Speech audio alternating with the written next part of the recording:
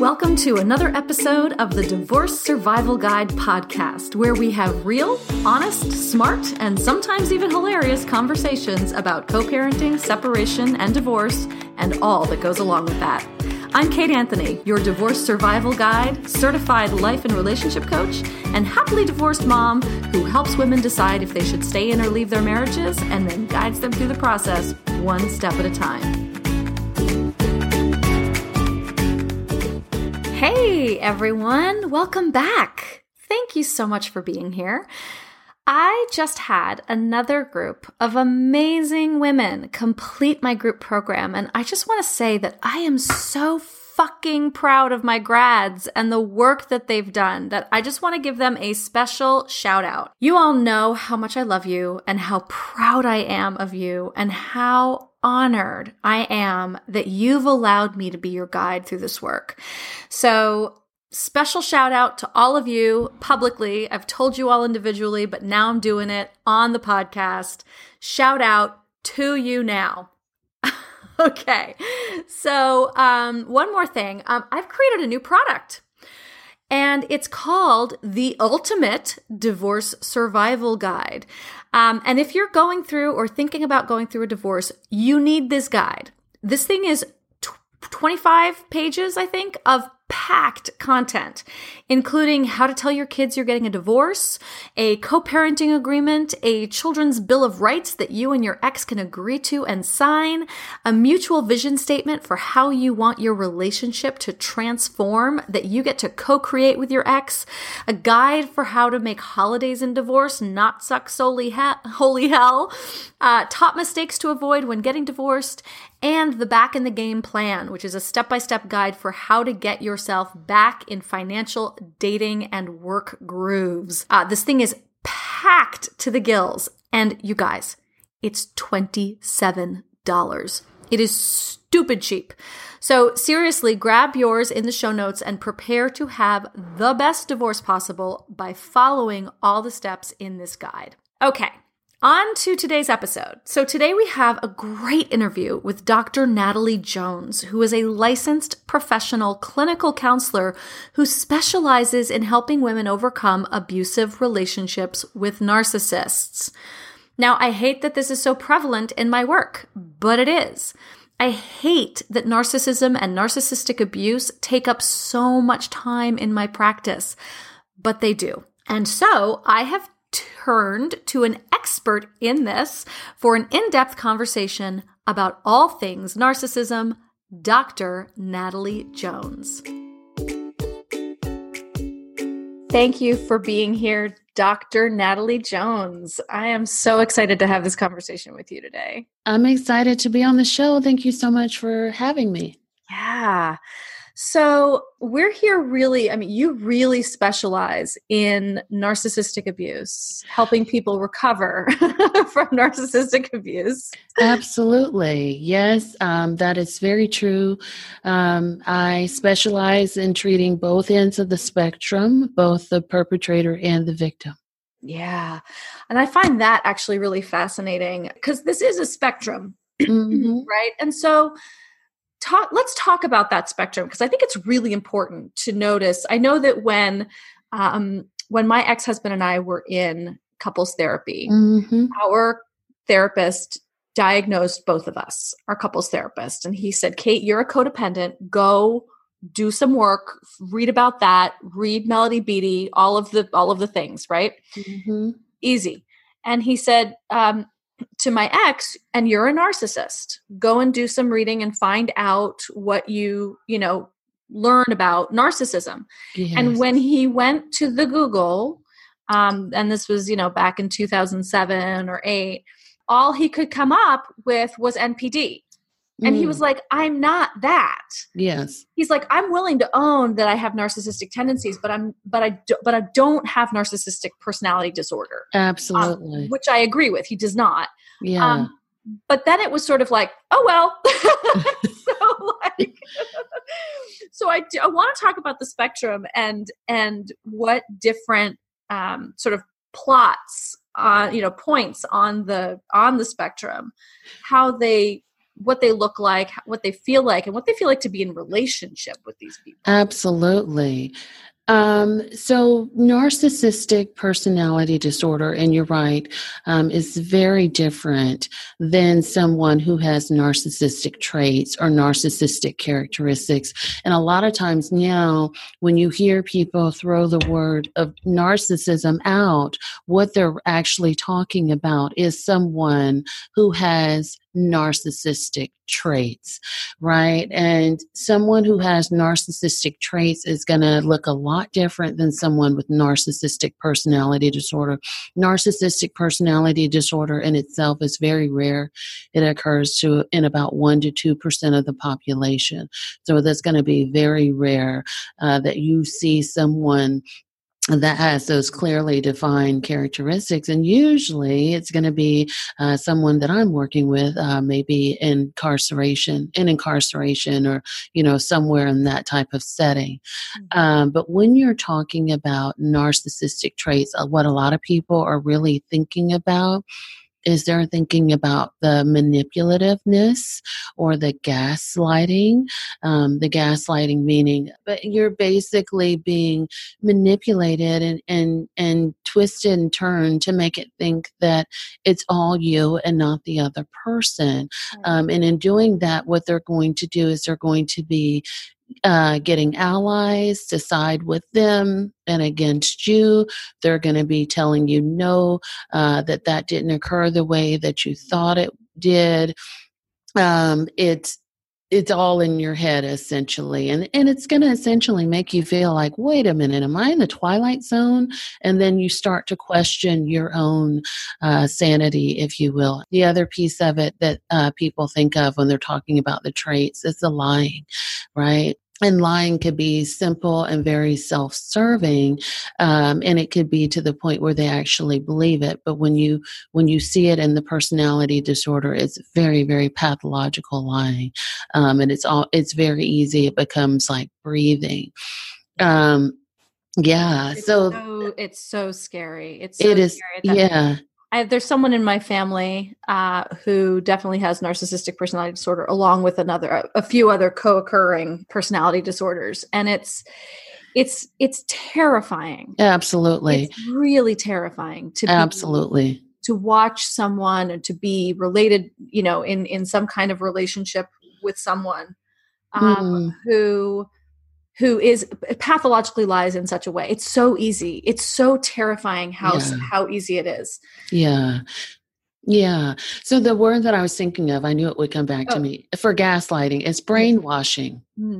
It's brainwashing. It's essentially causing you to question your own perception, your own reality, and doing things like that. And so the manipulation, so they're using you for their own sort of personal gain. What can I gain from manipulating or using this person? And so those are some of the hallmark characteristics. There's also the selfishness or the entitlement, because we all have selfishness, or we can be selfish to some degree. But the entitlement feeling like the rules don't apply to me. Whatever I want is mine for the taking, and I don't need permission or approval. And then also on the spectrum, when we're looking at the upper end, we're talking about the feelings of being special, like I'm one of a kind, and that may come across in that sort of godlike complex, meaning I'm here and you're there type of thing, and I need to be able to control you because I'm superior to you and everybody else.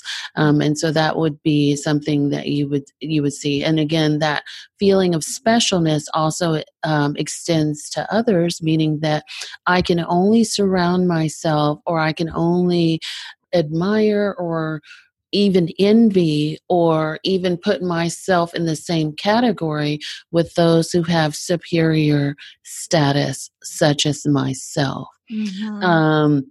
So that would be someone that feels like, oh, they can only see a medical doctor of this specialty and not like a nurse practitioner or you know what I mean? Like, Right. Yeah. no, Yeah. I need to see that. I need to And see the yeah, Harvard graduate, not the yeah, like University of Kentucky absolutely. graduate. Or, Yes, right. and not to say that there's nothing wrong with top-notch care or things like that, but this person goes out of their way to put themselves in that same category. Like, I can only be associated with or Right. only be affiliated with people in that category. Everyone else is less than, inferior, or not as good as me. Yeah, so that it becomes very grandiose, if you will, meaning that they become very fixated on that. And yeah, the other hallmark traits would be like jealousy and envy, Yes. and the feeling, the lack of empathy,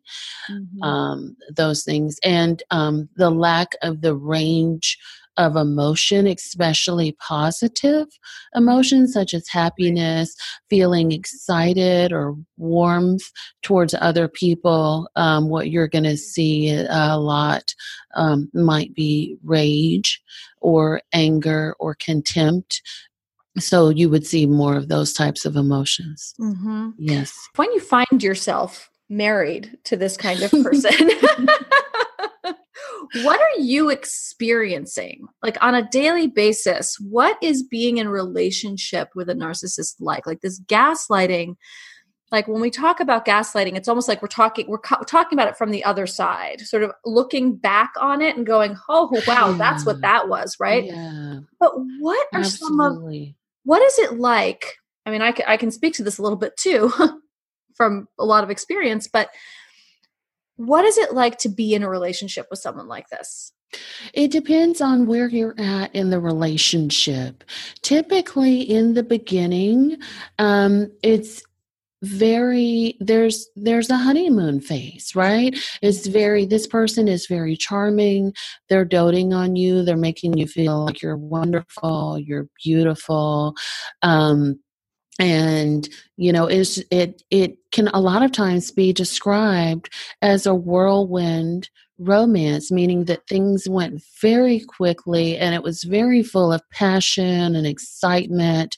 Maybe that person even was pushing boundaries with you and having you do some things that you weren't so comfortable with in the beginning, and you thought of it as being very adventurous or exciting Mm, in the beginning. right. Um, Yes. And we often refer to that as being love bombed, right? yes, And it's this swirl of stuff, absolutely, and it's kind of designed to destabilize you so that you absolutely. don't question, right? It's like it's such a swirl that you're just swept up in it and you're not giving rational cognitive thought and reason.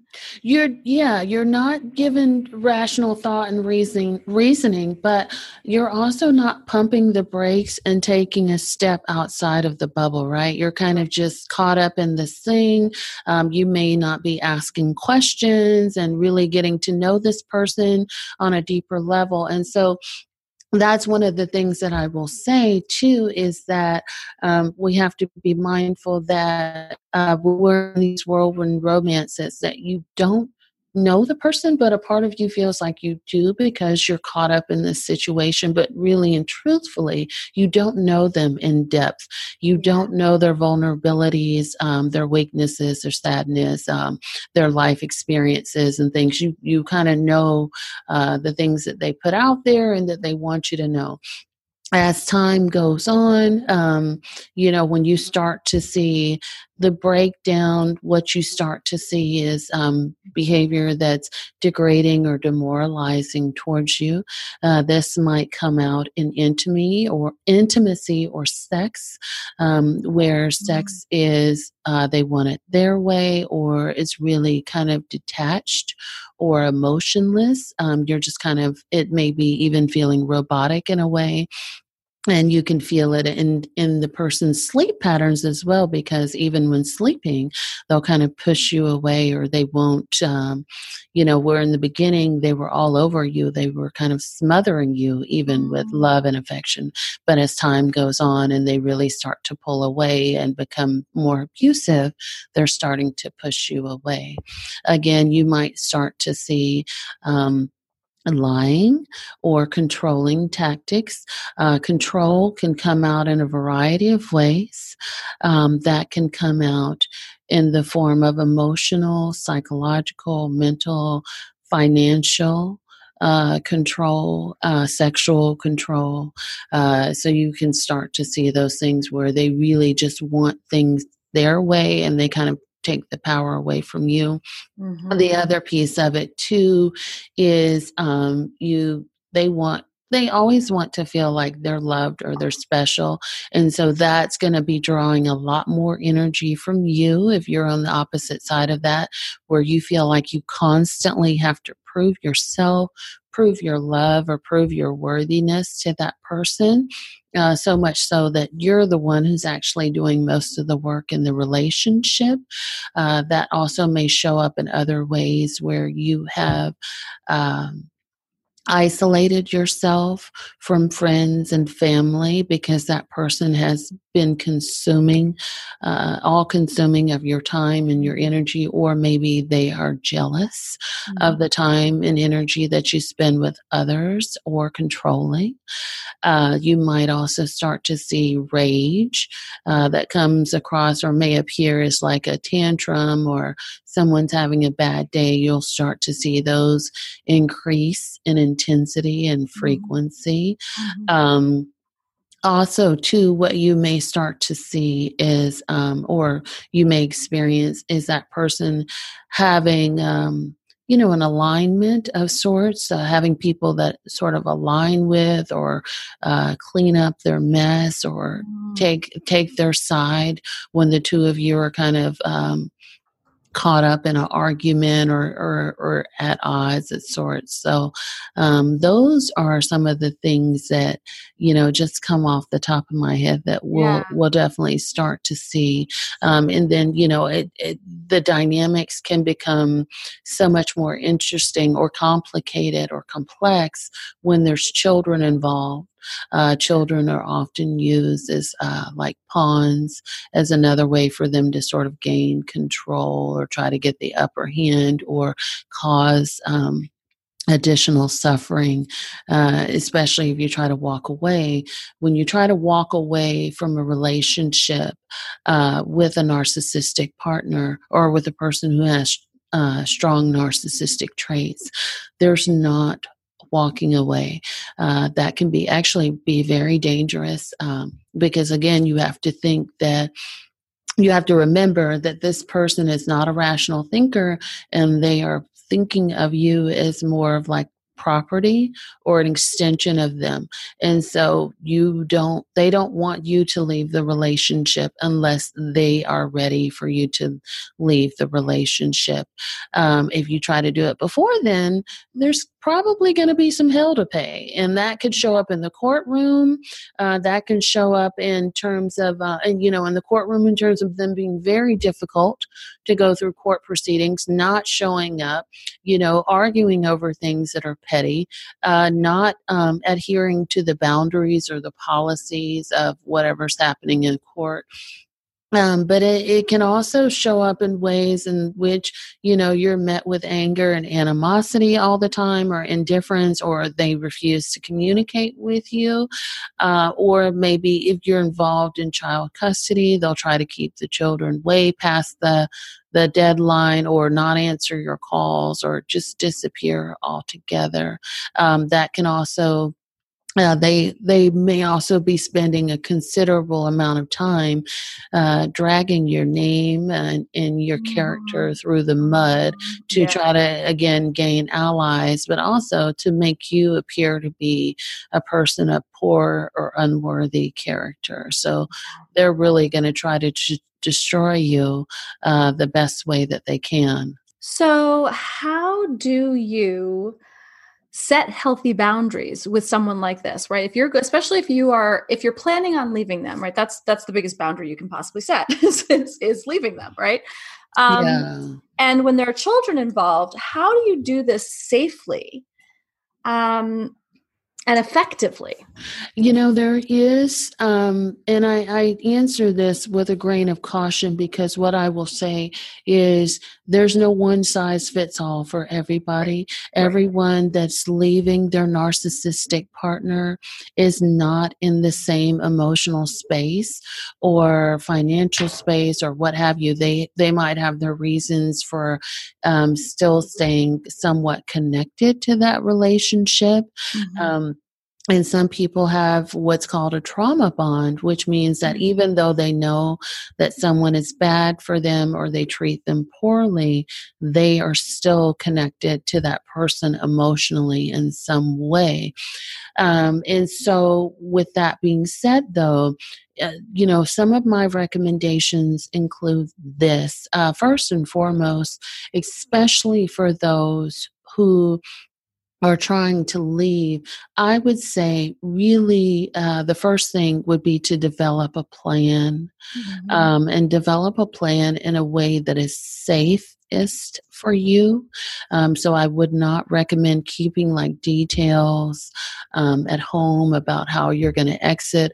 I also wouldn't recommend that you're talking to people that your ex or your partner is aligned with, right? Because they're going to run back and tell everything, or they can be an open book, which can actually put you in more jeopardy, if you will. So definitely develop a safety plan or an exit strategy. What that might look like for you is maybe keeping cash in a place that's safe that that person doesn't have access to or would not find. That might be at your job or with a friend, keeping clothes or a bag packed so that when you're ready to go, it's very easily accessible.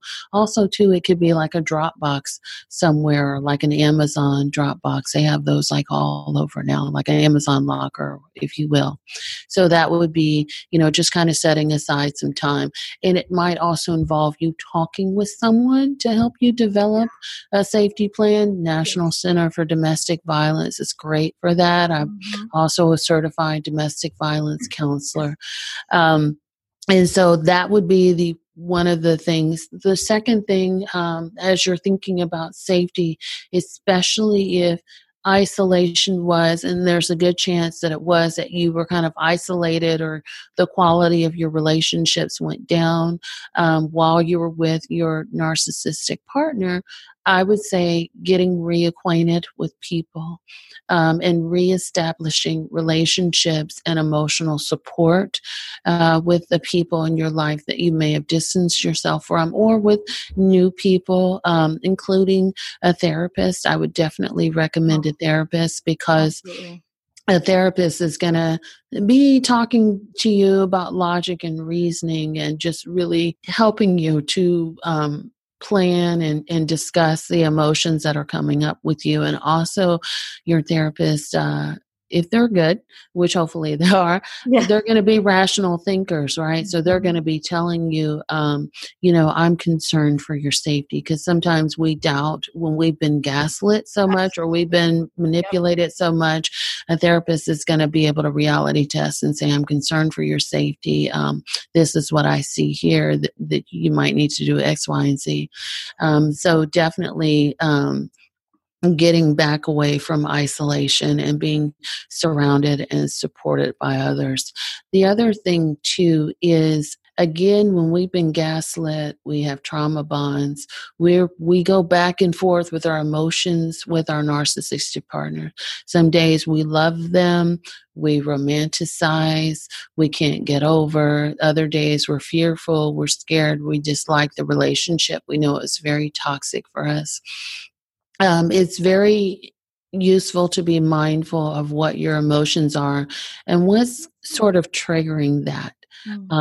And also maybe even writing things down so that when you get to this place where you're like romanticizing, you can then go back and look at like some actual facts about why this person isn't good for you and what's triggering this for you. This is another reason why I think therapy is very helpful, because they'll help you with processing that and keeping your own feelings in check. And the reason why this is so important is because When you're leaving, if you decide that you are ready to leave a narcissist, especially the person who's on the upper end of the spectrum, Mm. best way to do it that I would recommend is to go no contact. So if you're waxing and waning on your emotions, chances are you're going to wax and wane with your contact with that person. You're going to answer the call. You're going to give in to the tactics and keep the lines of communications open. If you're keeping the lines of communications open, again with a person who's not rationally thinking, they are thinking we're still in a relationship. You still want to be with me. You're still giving me some sort of attention, even if it's negative attention. Yeah. And where this gets really complicated is with my clients, with my listeners, certainly, is that when you have kids with someone, no contact is Absolutely. it's kind of not, it's not much, it's not an option. There are ways of contacting Absolutely. using tools like our Family Wizard or things like that.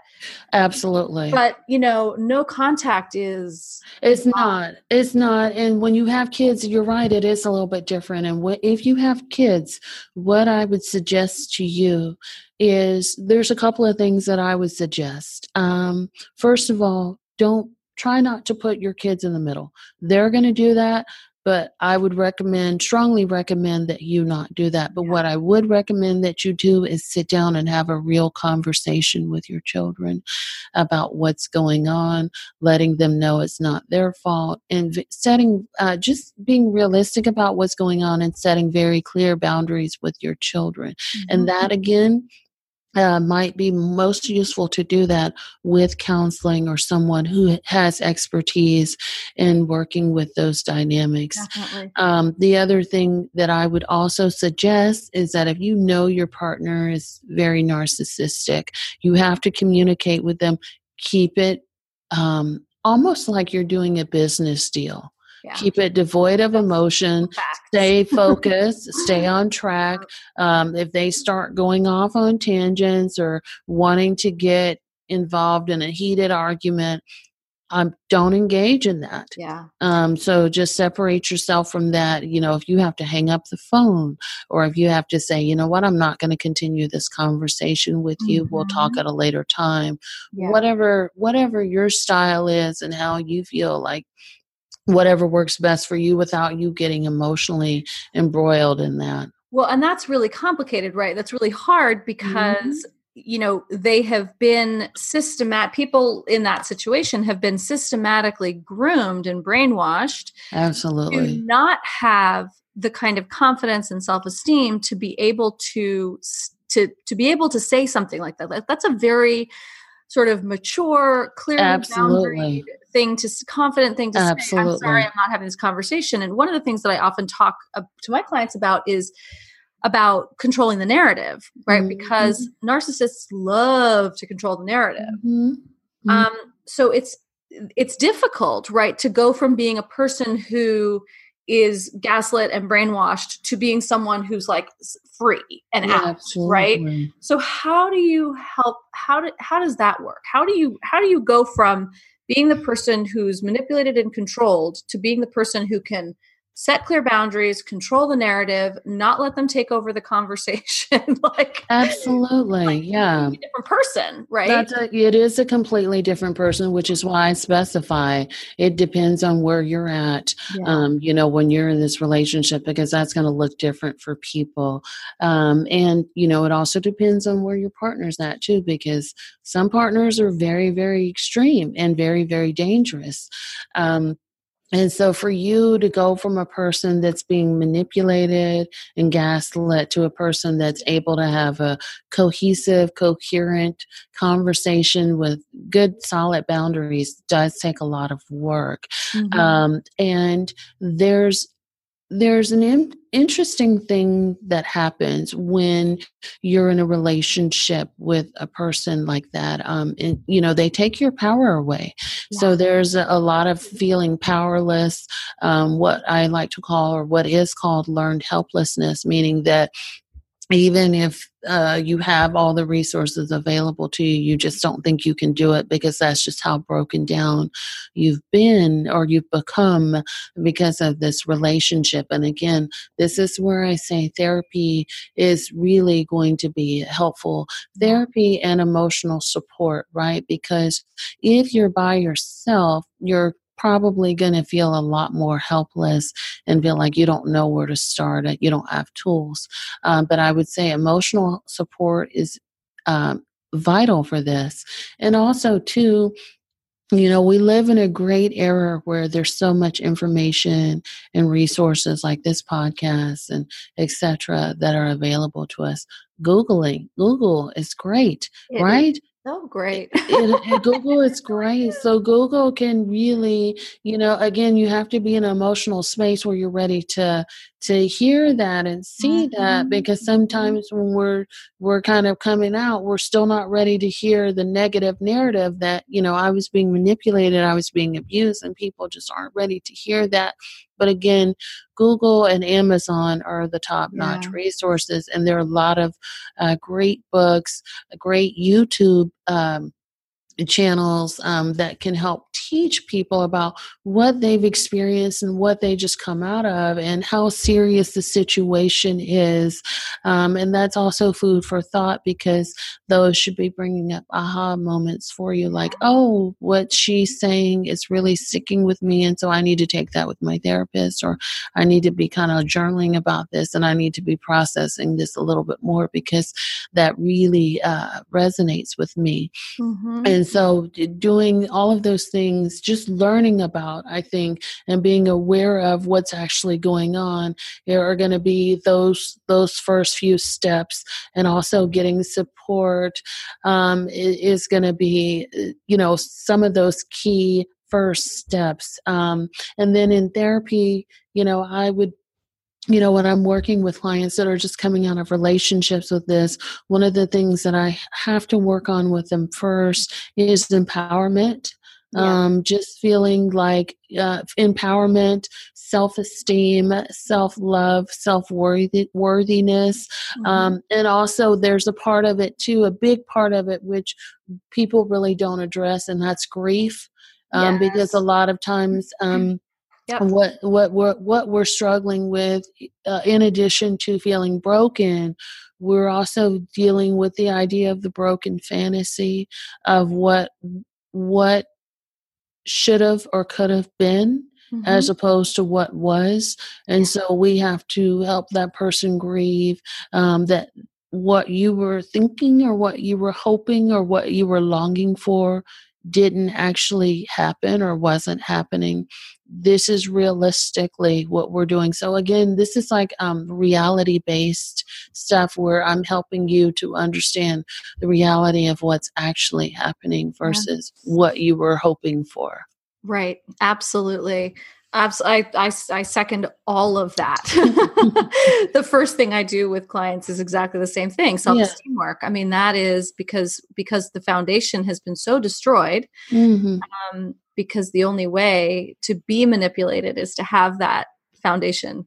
Absolutely. And so we have to build that up first. And the grieving is really hard for people to grasp because they think it was awful, so I should be happy to be gone, or and it's never black and white. It's not, and the grieving process, when we skip that, it lingers. And I'm someone who actually skipped it. I skipped the grieving process because I was so psyched to be out of my marriage that I was like, woohoo, But a couple of years into it, the grief started to surface, and it would come out in these dreams, or it would come out in other relationships. And it was, I realized it was a step that I had skipped, and I had to go back and do it again. That sucked, Absolutely. And and I always talk about the fact that in divorce, I think that especially with kids, when you are constantly in relationship with the other person, that the grieving is an ongoing process that continues for sometimes decades. And Absolutely. And also too, Typically, when you're in a relationship with a narcissistic partner, it's typically, in my experience and working with my patients, it's not a linear thing. They're usually in a narcissistic relationship with multiple people and or situations. That could be your job. It could be some toxic family members or toxic friendships, other situations that are around you. And so, just again, the therapy will help you sort of reality test and start looking at those other layers as well and examining how those other layers are actually patterns and themes, and they've also helped to kind of continue to cycle and continue to keep you in the relationship with that partner. So let's talk about that. Let's talk about, I mean, most of us who are in or have been in narcissistic relationships, this isn't our first time at the rodeo, right? Yes. And we keep dating the same kind of guy over and over again. Absolutely. We marry the same guy over and over again. So talk to us about what that's about. For the majority of my clients that I've worked with, that typically starts in a very early relationship. Typically, it starts with parents or caregivers or siblings or perhaps even entire families where they were groomed at a very early age to be manipulated or to give in to the needs and or demands of others, and basically taught to put their needs, their feelings, their wants, and their desires up on a shelf or not be acknowledged. And so that's typically where I've seen that start, and that you've been groomed, you've been hardwired to process your relationships that way. And when you're hardwired, you start writing narratives in your head, in your inner critic, your internalized dialogue. You start writing these narratives in your head that all people are a certain way. You might hear people say all men are dogs or all women are untrustworthy or things like that, because they've been wired to attract those types of people because that's who they've been groomed by. So naturally, even though it's a negative narrative, the type of energy that you're manifesting, the thinking that you're manifesting, is actually drawing those people to you. Yeah. And it's a cycle that continues, because what happens is, as people, we're doing what we know, we're doing what we've seen, even though it doesn't feel good to us. There's comfort and discomfort. Like, I know how to do this. I've seen it happen time and time again. And so I'm going to continue this behavior because it serves some purpose, or there's never been a reason for me to think about or change what I'm doing, thinking, or feeling. Mm. And there's this unconscious draw, right? Because this isn't a conscious choice. This isn't like I'm walking down the street and, finding the biggest asshole and choosing him, right? But there is this unconscious draw that's partly based on familiarity. Absolutely. Right? And then partly based on their, I don't subscribe to all of the imago theory about this, but I do subscribe to the idea that we choose them because we want them to change for us, right? And if they do, then we'll be healed. Right, because a lot of times when we're in these romantic relationships, we're still thinking about the first relationship that didn't go well for us. Mm-hmm. And we want to rewrite that story. So the story is going to play out the same way, and we're hoping for a different ending. Every time. Every damn time. Every time. Absolutely. Yeah. And again, that's not conscious, right? None of that is conscious. That is all unconscious. Absolutely. So how do we rewrite that story, right? How do we not just be like, forget it, I'm joining a convent because obviously this is my lot in life, right? Absolutely. So when I'm working with my clients, what I like to do is start examining all of the relationships Mm. that they have around them. That could be their relationships with people, their family dynamics, their friends, work peers, past romantic partners, and just start, having them talk to me about that. And what I'm doing, I do a pretty in depth assessment in my intake process. And what I do is I draw out themes, right? Mhm. Because people don't necessarily look for that. All they know when they call me is they don't feel good and the relationship doesn't feel good, right? And so what I'm doing is I'm letting them tell me their narrative, and I'm drawing out themes about their prior relationships. They're perhaps even also, definitely also, taking a look at culture and spiritual aspects. Like, what does your culture teach you about relationships? What does spirituality teach you about this? If you have those things in your life, because sometimes Totally. those things definitely play a big part. I They're mean, huge. yeah, I work with clients. A lot of people come to me from the Bible Belt, and they uh, are in small communities yeah, where they're being told that they're being disobedient. yeah, That right, there's tons of cultural aspects that religious informing. yeah, I have a couple of Orthodox clients whose they they'll be literally cast out of uh-huh, um, their communities. absolutely. Yeah, so taking a look at those narratives and those dynamics and seeing how they all work together, and really just, again, presenting that to the person that I'm working with, so that we can then start to take a look at those themes. This is what I see.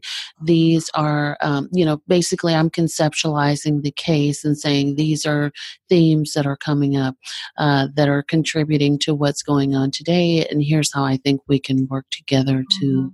fix it. Yeah, yeah, Yeah. So that yeah. yes. Totally. How do you work with? I'm just curious. How do you work with women or clients to build self-esteem? What are some Right. of the tools that you use for that? So again, so the way I start with self-esteem is I really start taking looks at their inner dialogue and their inner critic, Mhm. and examining patterns that are coming up with the things that people say to themselves. A lot of times when we're encountering situations or people, we talk in our minds, in our conscious, about certain people, things, and situations, and just really taking a look at what are you thinking about that, and then also talking with them about where does that voice come from, or who does that voice Mhm. sound like to you. Mhm. Does it sound like someone in your path? Typically it does. It sounds like someone that they know, and we have a talk about that person. And uh, a lot of times it'll be a parent or something like that, or a culmination of people that weren't very good or very healthy towards that person. And we talk about what that person meant to them and why they are holding on to the narrative of that person. So basically, we talk a lot about why you breathe life into toxic people, because a lot of times that's what we'll do. We'll keep them alive and we'll keep them very present with us all the time, even if that's a relationship and that we no longer have or that we no longer want. We're breathing life into that energy and kind of running our lives with the words and actions of that person. So we talk about what purpose that serves for them and what it would take for them to let that person go and really start rewriting the narrative. And so once we talk about that, we can talk about ways in which that person can rewrite the narrative for themselves and acts of kindness that they can do for themselves and other people. Some of that may include saying and doing kind things for other people, because a lot of times a person may not feel it towards themselves, but they may feel it towards others. But if you say it enough towards other people, eventually you'll start to kind of incorporate that into your own dialogue for yourself. There's also inner child work that I like to do in terms of going back and really how old you are emotionally and where did you start getting broken down or feel like you started getting broken down emotionally or, physically or sexually. And what can we go back? What can we do to go back and embrace your inner child and talk to your inner child and show love towards your inner child? So doing some things in that respect would be just a couple of things that I would start. And doing exercises such as even dating yourself or self-exploration. Dating yourself is one that a lot of people struggle with because they don't like to spend time alone and they don't know who they are. So that's kind of a foreign concept to them. So talking about ways in which you can date yourself and enjoy your time alone and sort of thrive off of spending time with yourself and learning about yourself. What do you enjoy?